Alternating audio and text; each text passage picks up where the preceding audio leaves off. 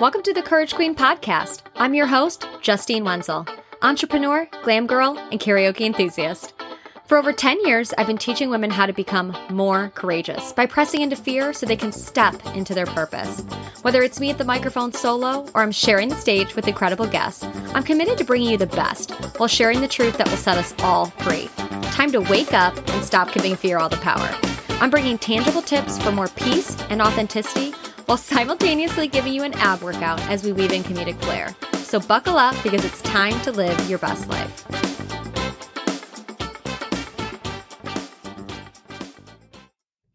What do I need to go back and heal? It's a question that I asked myself multiple times this past week as I was looking at some of the areas of my life and behaviors that have reared their ugly head in multiple scenarios that were brought to my attention this week. And I thought, you know what? I'm just going to kind of wander in these thoughts and see where they take me. I wanted to find out, what are some of the things that I'm still holding on to? At what point did I stop or neglect those parts of my inner child that were not healed yet? So I went back and I started taking notes and I said, let me see if I can get to the bottom of what the core emotion is that is hindering me from being the person that I want to be. And I think these are really powerful questions to be asking ourselves, because at the end of the day, if there are repressed anger or repressed embarrassment or things that we have been unwilling to deal with, things that most likely happened within those first 7 years of our lives, it's pretty likely that those have been direct correlations between that and you not reaching your full potential, and you feeling held back or misunderstood or whatever that trigger is for you. So I went back and I remembered a couple significant memories from the time I was 6 to about 8 years old. And the core emotion was embarrassment. See, I was in first grade. I was moving to a new school. It was December. And I remember going to this new school in the area in which I grew up. And because I was there, and had missed the first half of the school year with these kids and was just getting to know them, I was given this book. And it was a book of all these pictures and messages that each kid got to take a page, almost kind of like a little mini yearbook. But it was a handmade book by all the kids. And I was in first grade, probably about 6 years old, going on 7. And they gave me this book and the teacher wanted me to look it over and kind of read it and show it in front of the class. And I remember being, pretty outgoing. I mean, I'm only in first grade, so it's not like I've had that much experience to really figure out my personality yet. But I remember being in kindergarten, and those first memories that I have and have pictures of are me being, a playful, talkative, happy kid. And I got up there to share these moments and what these pictures were with the rest of the class, and reading the messages. And one of the messages was from this boy in the class, and it was a picture of the two of us as kids. It was a drawing. The two of us are holding hands, and it says, me and Justine, XOXO. And as I read and showed that to the class, everyone laughed and started pointing and making fun of it.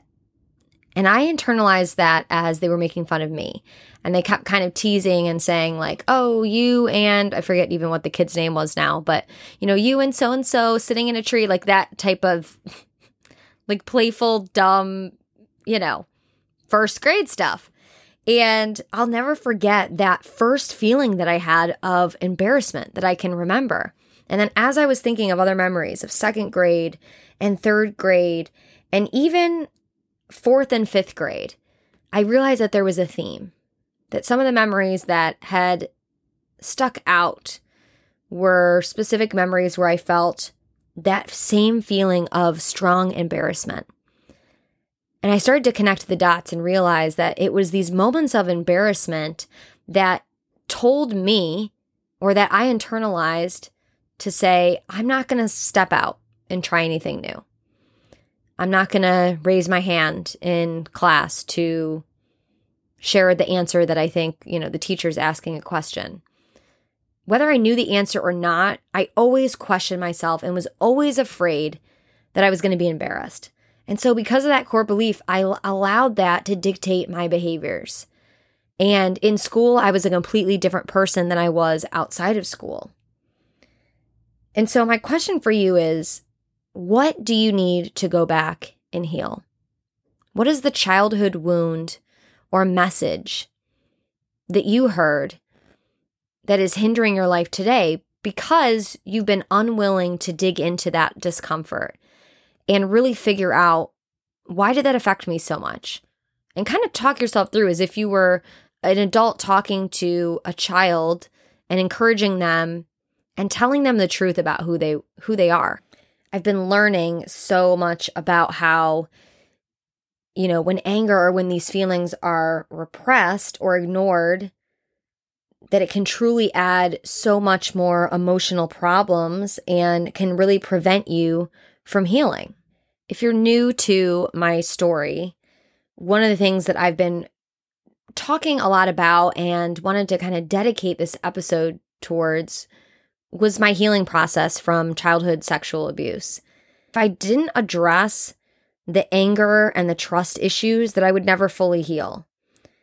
And so every single day I start out in my journal and I say, God, what do you want me to know today? And I just get quiet and I wait to see what could come up. Is it something that has replayed from a dream?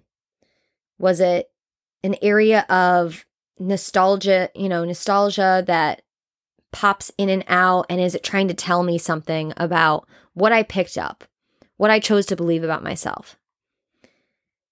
And there were so many things that I just realized I had never fully unpacked. And some things that I've come to know and that I was just journaling about, and I'm just going to be transparent and kind of sharing my journal with you today. So here are some of the things that I wrote down.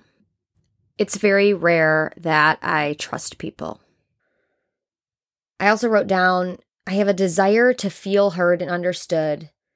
And in so many opportunities that has led me to overshare or overindulge, searching for love and acceptance. But so many times I found that I've gotten hurt instead. I've spent so much of my life making jokes and entertaining people to keep people focused on the fact that I was fine. But truly, this was a defense mechanism because there were so many times where I was dying inside and just wondering if anybody would notice or question, even though I was doing such a great job hiding how I really felt and who I truly was. And I even went back to just intimate relationships or loving relationships that I had had in the past, before I met my husband, and just started unpacking that I never really felt truly understood in every single relationship that I had been in. But then at the same time, equally, I never felt comfortable to really share deep down who I was with any of those people. There was a time frame where I compulsively lied so that I could have control over the narrative. And as I kind of shared with you, my core emotions often were that embarrassment. There were so many of these memories that came back where I concluded that I was not smart. That if attention was on me, that people were making fun of me. That if someone exposed something that I deeply struggled with in my soul, and if somebody had seen it, I seemed to be really affected by the fact that I felt exposed, like someone had actually seen a deep part of me and that someone actually cared to know what that was. In so many relationships, I had a wall up. I never let people truly see, again, who I was. And in order to combat that feeling of not wanting to be embarrassed, I never stepped out. I played it safe. I stuck to what people told me I was good at, and I never spoke up in class or never wanted to learn anything publicly in front of people where I could be in a position where I looked like I wasn't an expert. I wasn't perfect. I looked like I didn't know what I was doing. When I reflected on just that whole unpacking of the abuse and telling people and working through all of the lasting effects of that, I still find myself kind of mad at myself because I feel like I should have spoken up so many times. And instead, I let fear really become my reality. I didn't feel like a strong person. I didn't feel confident or outspoken. And I started pushing my success or good opportunities away. I also pushed people away.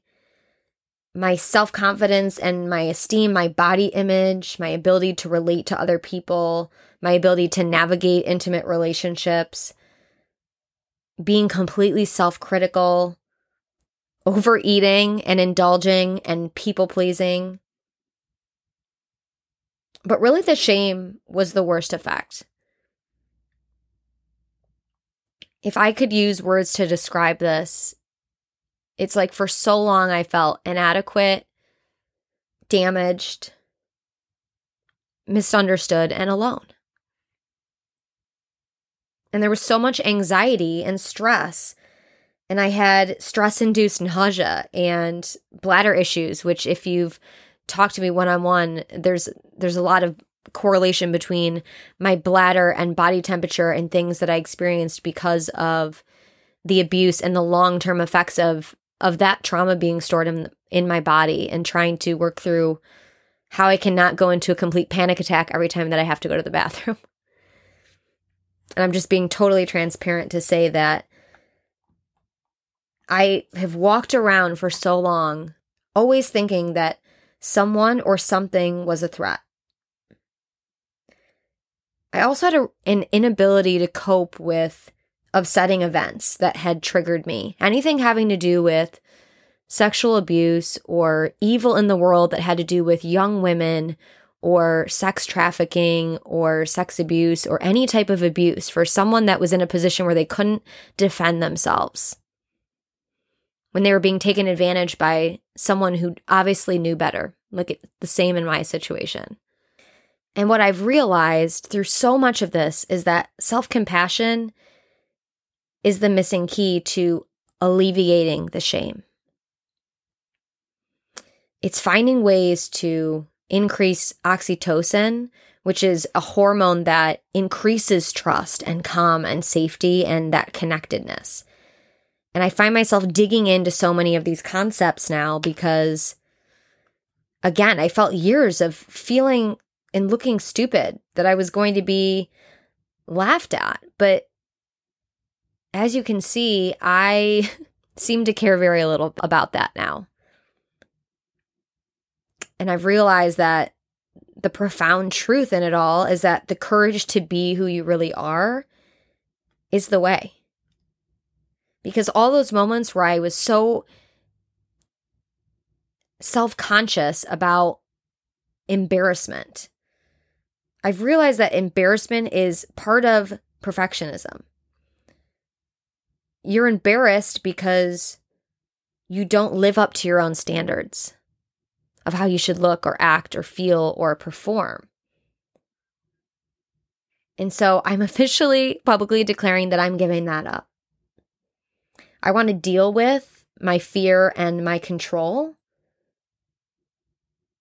I want to deal with the fact that embarrassment is essentially fear or being perceived in a way that's less endearing. And so from now on, I'm welcoming moments of fear because I want to work through it. I want to get to the other side. And I want to dig more into the fact that that inner child that I talk about, if you don't know what I'm talking about when I talk about inner child, it's like the child part of your persona that never truly grew up. But the great news is that you can heal it. There's so much that you can do. You can go to counseling. You can talk to a friend that you trust. You can just start journaling. And this journal that I hold in my hands today is a journal that I've been writing in consistently every single day now since I started going to therapy and since I broke the silence in my own life, deciding that I wasn't going to run away anymore. I wasn't going to run from all the things that had me truly scared, that put me in panic attacks day by day, just the guilt of should I have done something differently, the fact that the person who abused me could be out there abusing other people, and there's just something different that I should have done. And it's a lot to carry. And I just want to encourage you that if you're going through something like that, it doesn't even have to be the exact same thing.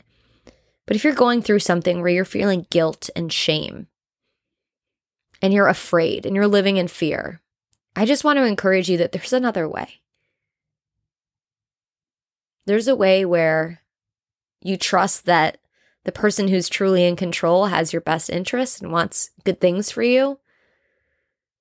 And that there's a God that strengthened and knew that you could handle what you were going to walk through. He never said we weren't going to have hard times. But tough situations don't last. Tough people do. And so I look at my situation and I'm grateful that I have a loving God that cares enough about me to refine me. And it's hard to even say that because I think for a lot of people, they don't understand like why bad things happen to good people. And it's a really hard thing to answer. I don't have the answer. But I look at the situation in my own life and many others of mistakes that I've made and areas that I've grown in, even when I've been very reluctant to the growth. And I just have to say, surrendering to it finally and just deciding that I'm just going to surrender all control and just totally give in to that healing process was the best decision that I ever made for myself. And there's always somewhere that you can start. Even if you're not ready to come forward about something that really emotionally affected you, you can run from it for a long time. Believe me, I ran from it for over 25 years. And I don't have any regrets. But what I will tell you is I feel like a lot of time was wasted when I could have been truly happy, living in freedom, and being the person that I feel like I was meant to be. And I'm making up time now because why not? It's never too late. And so maybe you needed to hear that message today, that you can grow, you can bloom in a different season, and your life can not only flourish, it can thrive. You don't have to just survive. You can thrive when you decide that you're worth it, because you are. Again, I wanted to just be super transparent and just read right from my journal of what I've been writing and what I've been working through this week. And this is kind of a part 1 of a part 2 series of something that I've been working on. And I don't know who this is for, but I don't want you to give up on yourself. I want you to dig into the discomfort and to the full range of emotions and feelings that you've been trying to push down and run away from. You're only hurting yourself more. So take back your power and step into the light. Make it a great week. Thank you so much for listening to today's episode. If you loved it, would you send it to a friend who could be encouraged? Or share it on social and tag me so I could personally thank you for sharing the sweet sauce. For more episodes, check out and subscribe to Courage Queen Podcast, where we share fresh perspectives and stories for people who had the guts to be vulnerable and grow through what they go through. You can also join the conversation on Instagram at Courage Queen Pod. As always, thanks for being here. Courage starts with showing up.